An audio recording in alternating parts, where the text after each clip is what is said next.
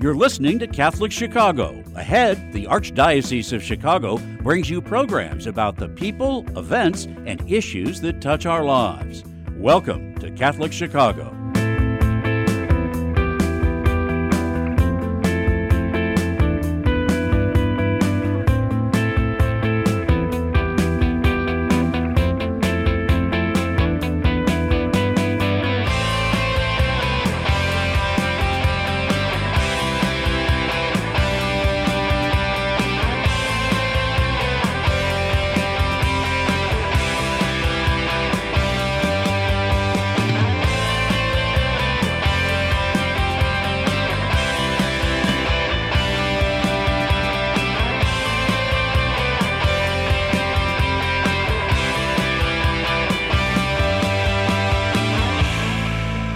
Welcome to Catholic Chicago on WNDZ 750 AM, 312-255-8408. You can also get us on youtube.com/Catholic Chicago. Again, youtube.com/Catholic Chicago. Father Greg Sakowicz, the rector of Holy Name Cathedral in Chicago, and co-host with us this morning, Mark Teresi, yes. Executive Director. Mark, you look a bit tired this morning. Yeah, before you ask how my weekend was, the one highlight was our son and his wife and our little 2-year-old James came over for breakfast on Saturday because I know nothing about technology, and our son fixed the TV and fixed this and fixed that, and little James loves it because our condo has a long corridor, which he doesn't have at home, and all he did was run back and forth. The energy level of children, unbelievable. You see him in the back of church running, you see him in playgrounds yelling and running. And Mark, we were once like that. Yeah, what happened? Back and forth, and what happened in terms of the energy level of children, but they're so without guile. What you see is what you get. So here James sees a long corridor. I'm glad I can walk it. Right. And he's doing laps. Right. And as they observe things, like he squats down, and I thought, oh my God, I'd never get up. If I squatted down, it would take two guys to get me up. Exactly. It's just unbelievable. And the Bears lost again. Yeah. And it's not that Justin Fields is a great quarterback. Tremendous athlete, phenomenal runner, and developing as a passer. And the Bears lost to a very good team, the Miami Dolphins, and the Bulls are struggling. He can't do it alone, though. Fields can't do it alone. They're in the rebuilding mode, and watch 2-3 years down the road as they build up draft choices, get free agency. They'll be very competitive, but they're very entertaining. Oh. They lose 35-32. They've put up a lot of points the last 3 weeks. I thought your White Sox were in a rebuilding mode this year. Oh, rebuilding. They're supposed to be World Series. I know. Oh, it can't go there. No. But congratulations to the Houston Astros, the World Series champs. I was actually cheering for the Phillies because they came out of the last wild card spot with 87 victories, the number 6 seed, went all the way to the World Series, cleared the underdogs who got hot, and Kyle Schwarber, an ex-Cub. How about it? Tremendous home run hitter and team player for Philadelphia. So baseball, it took until like November 5th for baseball to come to a close. Now we can focus on football, hockey, and basketball, but we don't have great teams in Chicago. But now our older listeners and viewers would remember Mike Royko coined the Chicago factor, where guys were traded and then like Schwarber in the World Series. Oh, and careers took off. Yeah. And careers took off. We have a great program lined up again, 312-255-8408, WNDZ 750 AM. Get us also on youtube.com/Catholic Chicago. The vocation of a deacon is to serve the bishops and priests in ministry, the people of God.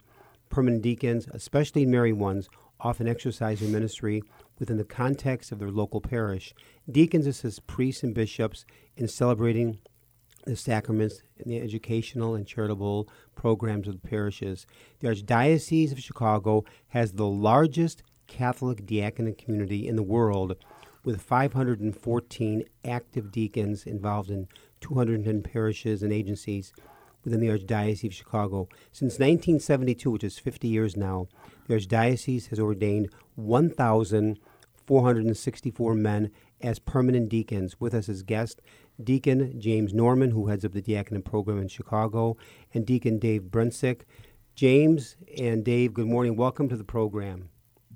Good morning. Good morning. Good morning. Those are some very phenomenal numbers. 514 active deacons in the Archdiocese, 1,464 ordained in the last 50 years. And I'll tell you, I've served and worked with many deacons in the Archdiocese, tremendous men, and also with their wives, wonderful couples who've served the people of God so well. Out of curiosity, James, ordained a deacon in what year? 2013. And Dave? So approaching 10 years. How about you, Dave? 1999. Okay, so 23 years and approaching 9 years. And James, you are from what parish growing up as a child?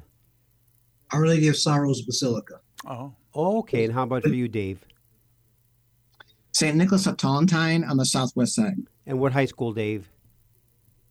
Hubbard High School, Catholic Grammar School. And what Catholic? Okay, and how about what high school? St. for you? Nicholas. St. Nicholas. How about for you, high school, James?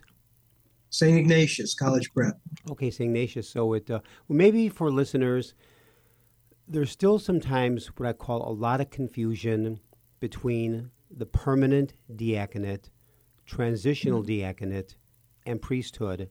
People get very, very confused. So either James or Dave, in just maybe a minute or two, briefly, the difference, like in your roles, what are you presently, and what does it mean to be a permanent deacon in the Archdiocese of Chicago? So, and I'll let Dave jump in as well. So I'm a permanent deacon, married. The deacon is the icon of Christ the servant. It's a threefold ministry: service to the word, proclaiming the word of God, which we should all do as baptized Catholics, being priest, prophet, and king. The second is service in the liturgy. And then the third is service to poor, so acts of charity. So threefold ministry, the icon of Christ the servant. I'm a permanent deacon, different from someone who's was on the path towards ordination as a priest. They go through transitional deacon for about a 6-month period. Want to add to that, Also, Dave? we take a vow of, many of the deacons are married, so that's their first vocation. So we take a vow that if our wives, precede us in death, that we will not marry again. And remain as deacons, but now in a celibate state. Yes. now as you look at your vocation, one of the things that I had read not too long ago was you presented a check to St. Nicholas Cathedral School in support of their ministry. Do you want to talk a little bit about that? Why St. Nicholas? How did you folks as deacons see that as an important connect for your ministry? As a result of the war in Ukraine, over 70 students from Ukraine, along with their families, came to Chicago, and St. Nicholas took those students in at school and supported their families. So this was a community that their heart had reached out, but they were overwhelmed by the need. So the deacons thought, in that icon, that third icon of service, that we could be of assistance there. And so you spoke earlier, Father, about the size of the diaconate in Chicago, and it's actually the largest in the world. But I think the most important thing is the heart of this community, which has really been overwhelming to me as the new vicar, their generosity and their heart. This donation came from the Diaconate Council, which is an arm of the diaconate community. If you want to think of it as a men's club of the parish, they raise funds and they take those funds and use it to donate various charities. We have standard charities that we give every year at Lent, but this was a special situation with the in Ukraine and many of these children coming over, that the council decided they wanted to do something special to try to help, the Ukrainian refugees coming. If we back up a little bit, and maybe for our listeners, begin with James and then Dave, is people have to realize the both of you were not ordained the permanent diaconate in a vacuum. It just didn't appear one day. And I'm sure if anybody had told you 30 years ago that you'd one day be permanent deacons in the Archdiocese, you would have said, probably not. So maybe for a moment, James, tell us your story. Who inspired you? Who challenged you? Who was inspirational in the road to diacon? And then also for Dave. So I think initially for me, family, my grandmother specifically, she tells a story that if we have time, I'll share later the story about. Tell the story now. About a prophetess. About me at about 3 or 4 years old. I went to church with her.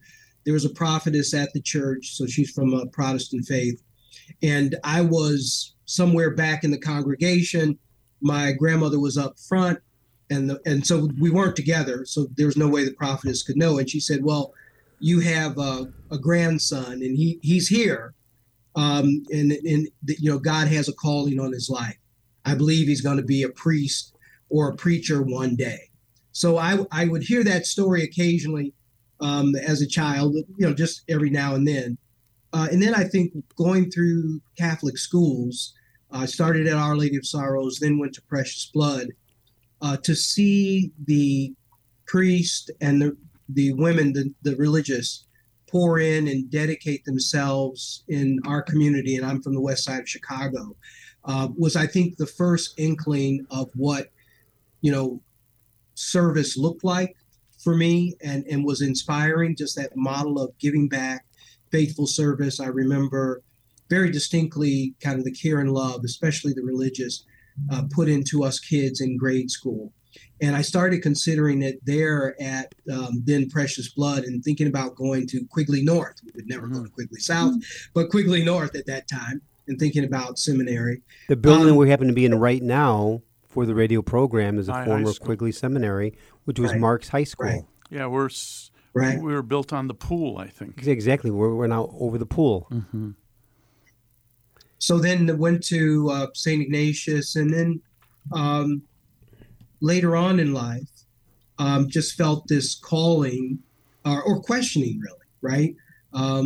And I say I spent probably 10 years searching for, I'll quote, truth, wherever I could find it, and realized I'd looked everywhere, but in depth in the Bible while I was attending church. So I started that process, and then started talking to other men about the possibilities of being a deacon, being a preacher, and I thought about the call for about 10 years, and it just stayed with me until I said yes. It was always there until I said yes. And so I made that decision back in 2009. That is a great story. Dave, we're going to get to your story, but Mark's going to take us to break. We come back. Dave, your story to the Diaconate Road. We're at WNDZ, 750 AM, Catholic Chicago, 312-255-8408. Father Greg Sakowicz, Mark Tracy here. Or you can go to youtube.com/Catholic Chicago. We'll be back in a few minutes. Please stay tuned.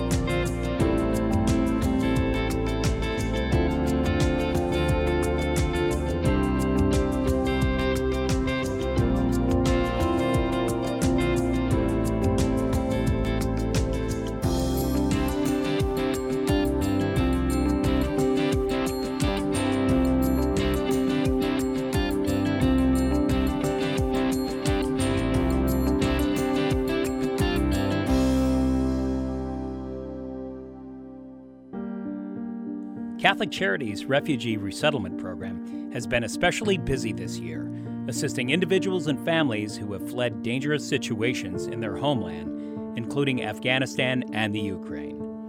The Refugee Resettlement Team helps with everything they need to start to rebuild their lives in a new country, including housing, employment, clothing, food, English classes, and referrals for legal and immigration services. The refugees are tremendously grateful for the compassion and practical help they're receiving, and they're giving back and helping each other plan for a brighter, safer future. Volunteer opportunities are currently available for those who would like to be family mentors and tutors so children and adults can practice English. To learn more about these rewarding opportunities, call 312-655-7096. That's 312-655-7096. There is no doubt this life is short.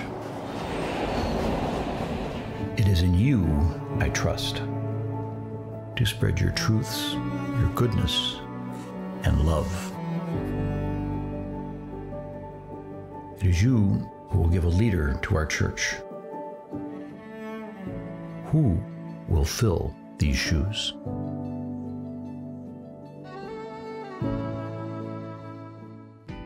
We are hiring. Catholic Charities of the Archdiocese of Chicago is looking for mission-driven individuals who want to help make a positive difference in the lives of people in need throughout Cook and Lake counties. Be part of a diverse, talented team of professionals in the largest human services organization in the Midwest. We are dedicated to helping people chart a more stable, happier future for themselves, and we accompany anyone in need, regardless of faith, gender, race, or ethnicity. Competitive salaries and generous benefits add to the satisfaction you'll have every day knowing that you're helping us amplify our impact in Chicago. To see our list of employment opportunities, visit CatholicCharities.net.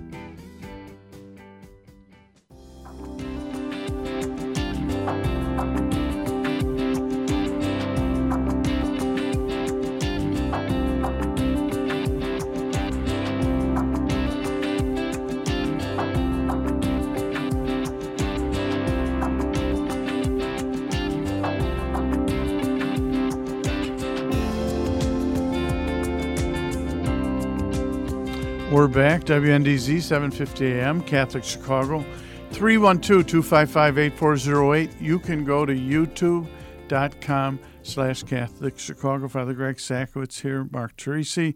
We're with Deacon James Norman and Deacon Dave Brensick. Deacon Dave, your story, your vocation story. Sure. I think for many deacons, it started with an invitation from a pastor, from another deacon, because they recognize something in this, individual that they have potential to be, a deacon. I was very involved in my parish. At the time, it was St. Barbara in Brookfield. Mm-hmm. I was a lector. I was a Eucharistic minister. I was involved with RCIA. My wife and I were involved with the local beds, the local homeless program. And one time when we were at the cathedral, Deacon John Debnar, who was a longtime deacon at St. Barbara, we were talking, and he said, "Dave, have you ever thought about the diaconate?" And at the time, I had 2 young children. They were in grammar school. And he says, you're doing everything that a deacon does, you're with your involvement in the parish. He goes, I think you should seriously consider it. So that kind of got me thinking, but I had 2 young children, and I'm like, no, it's not the right time. Shortly after that, a seminarian came to the parish to talk about vocations. And again, it got me thinking about, maybe I should, really consider this sometime. And the clincher for me, and this is kind of an unusual story, is that one morning I had a very vivid dream, and I dreamt that Deacon John and I were in the sacristy of St. Barbara, and John was placing the stole of the deacon over me. Wow. And I woke up, like, maybe God wants me to do this now. Mm-hmm. And at the time, my wife was not Catholic. She was Methodist. I talked to Jane about what had happened and these strong feelings I was having. And she said, I think you're being called. Wow. So that's my story. And it's the diaconate has been one of the greatest blessings in my life. Well, you're both a blessing to all of us in the Archdiocese and beyond, and way beyond your parishes and families. It's interesting, someone could say, "Oh, Dave, what a coincidence you had that dream." And I love the definition of coincidence. A coincidence is God's way of remaining anonymous. Great definition. A coincidence is God's way of remaining anonymous. So thank you for sharing those two profound stories. Maybe a question that, to help do some clarification. James, what is the biggest myth about the diaconate that you want to always tell people that the diaconate is not? So what's some of the myths out there, like, oh, as a deacon, is this or this? And you're saying, no, that's not true. I'm sure both answer that question, beginning, though, with James. James, really can see on TV or on video, you're laughing. Smiling. Well, one of the biggest things I often have to remind people, I wasn't always a deacon. So, that I'm a person too. I think one of the remarkable things, immediately after ordination, people started to say deacon, and James Norman disappeared. I don't know if that happened for Dave as well, but it's like that identity disappeared. So I constantly have to remind people that, I wasn't always a deacon. Sometimes there is confusion in the back of the church between a priest and a deacon. The deacon usually has a stole across the shoulder. And if he has on formal vestments, he has sleeves, which symbolizes that deacons are about working and serving. So that's one that you can identify. Dave, I don't know if there are other myths that you've run across to consistently. Deacon, I've had several people ask, well, what are deacons paid? What's the salary of a deacon? Not much. And there's great eternal insurance is what we say. But no, we don't get paid. It's, and like, you're volunteers. I'm like, oh yeah, we do it because we love to serve. And that just stuns some people. We're at the cathedral, we're blessed with three phenomenal deacons. We have Deacon Dan Welter, Deacon Dennis Roback, and Deacon Stan Strom, and the fourth Deacon Mike McCluskey. So we're very blessed for years with strong deacons at Holy Name Cathedral. And also, when you mentioned about the stole, but see, many times when people see a deacon, oh, hi, Father, because just assuming that you have an Alban, you're a priest. I always tell people, one shoulder is a sign of diaconate. The stole over both shoulders is a sign of priesthood. But people don't see that right away. They say, oh, hi, Father, how are you? Oh, I'm a deacon. I mean, not me, but for you. And so it gets confusing, but it's all about serving the Lord. Mark? So let me flip it to you. So Father Greg Sakowicz, rector, Holy Name Cathedral, you've been pastor to other parishes. How do you see the role of deacon? Well, first of all, since I've been newly ordained back in 1979, in every parish I've been involved in, I've been blessed with tremendous deacons, most of them married, so the couples and their families. For me, it's been a very, very positive experience. And Dave and James have already talked about it in terms of serving the people of God in word, liturgy, and to the poor. And it's an attitude. It's one of giving. It's one of sacrificing. It's being there for your people and asking people, what do you want to have happen? And let's make it happen. Let's make this work together.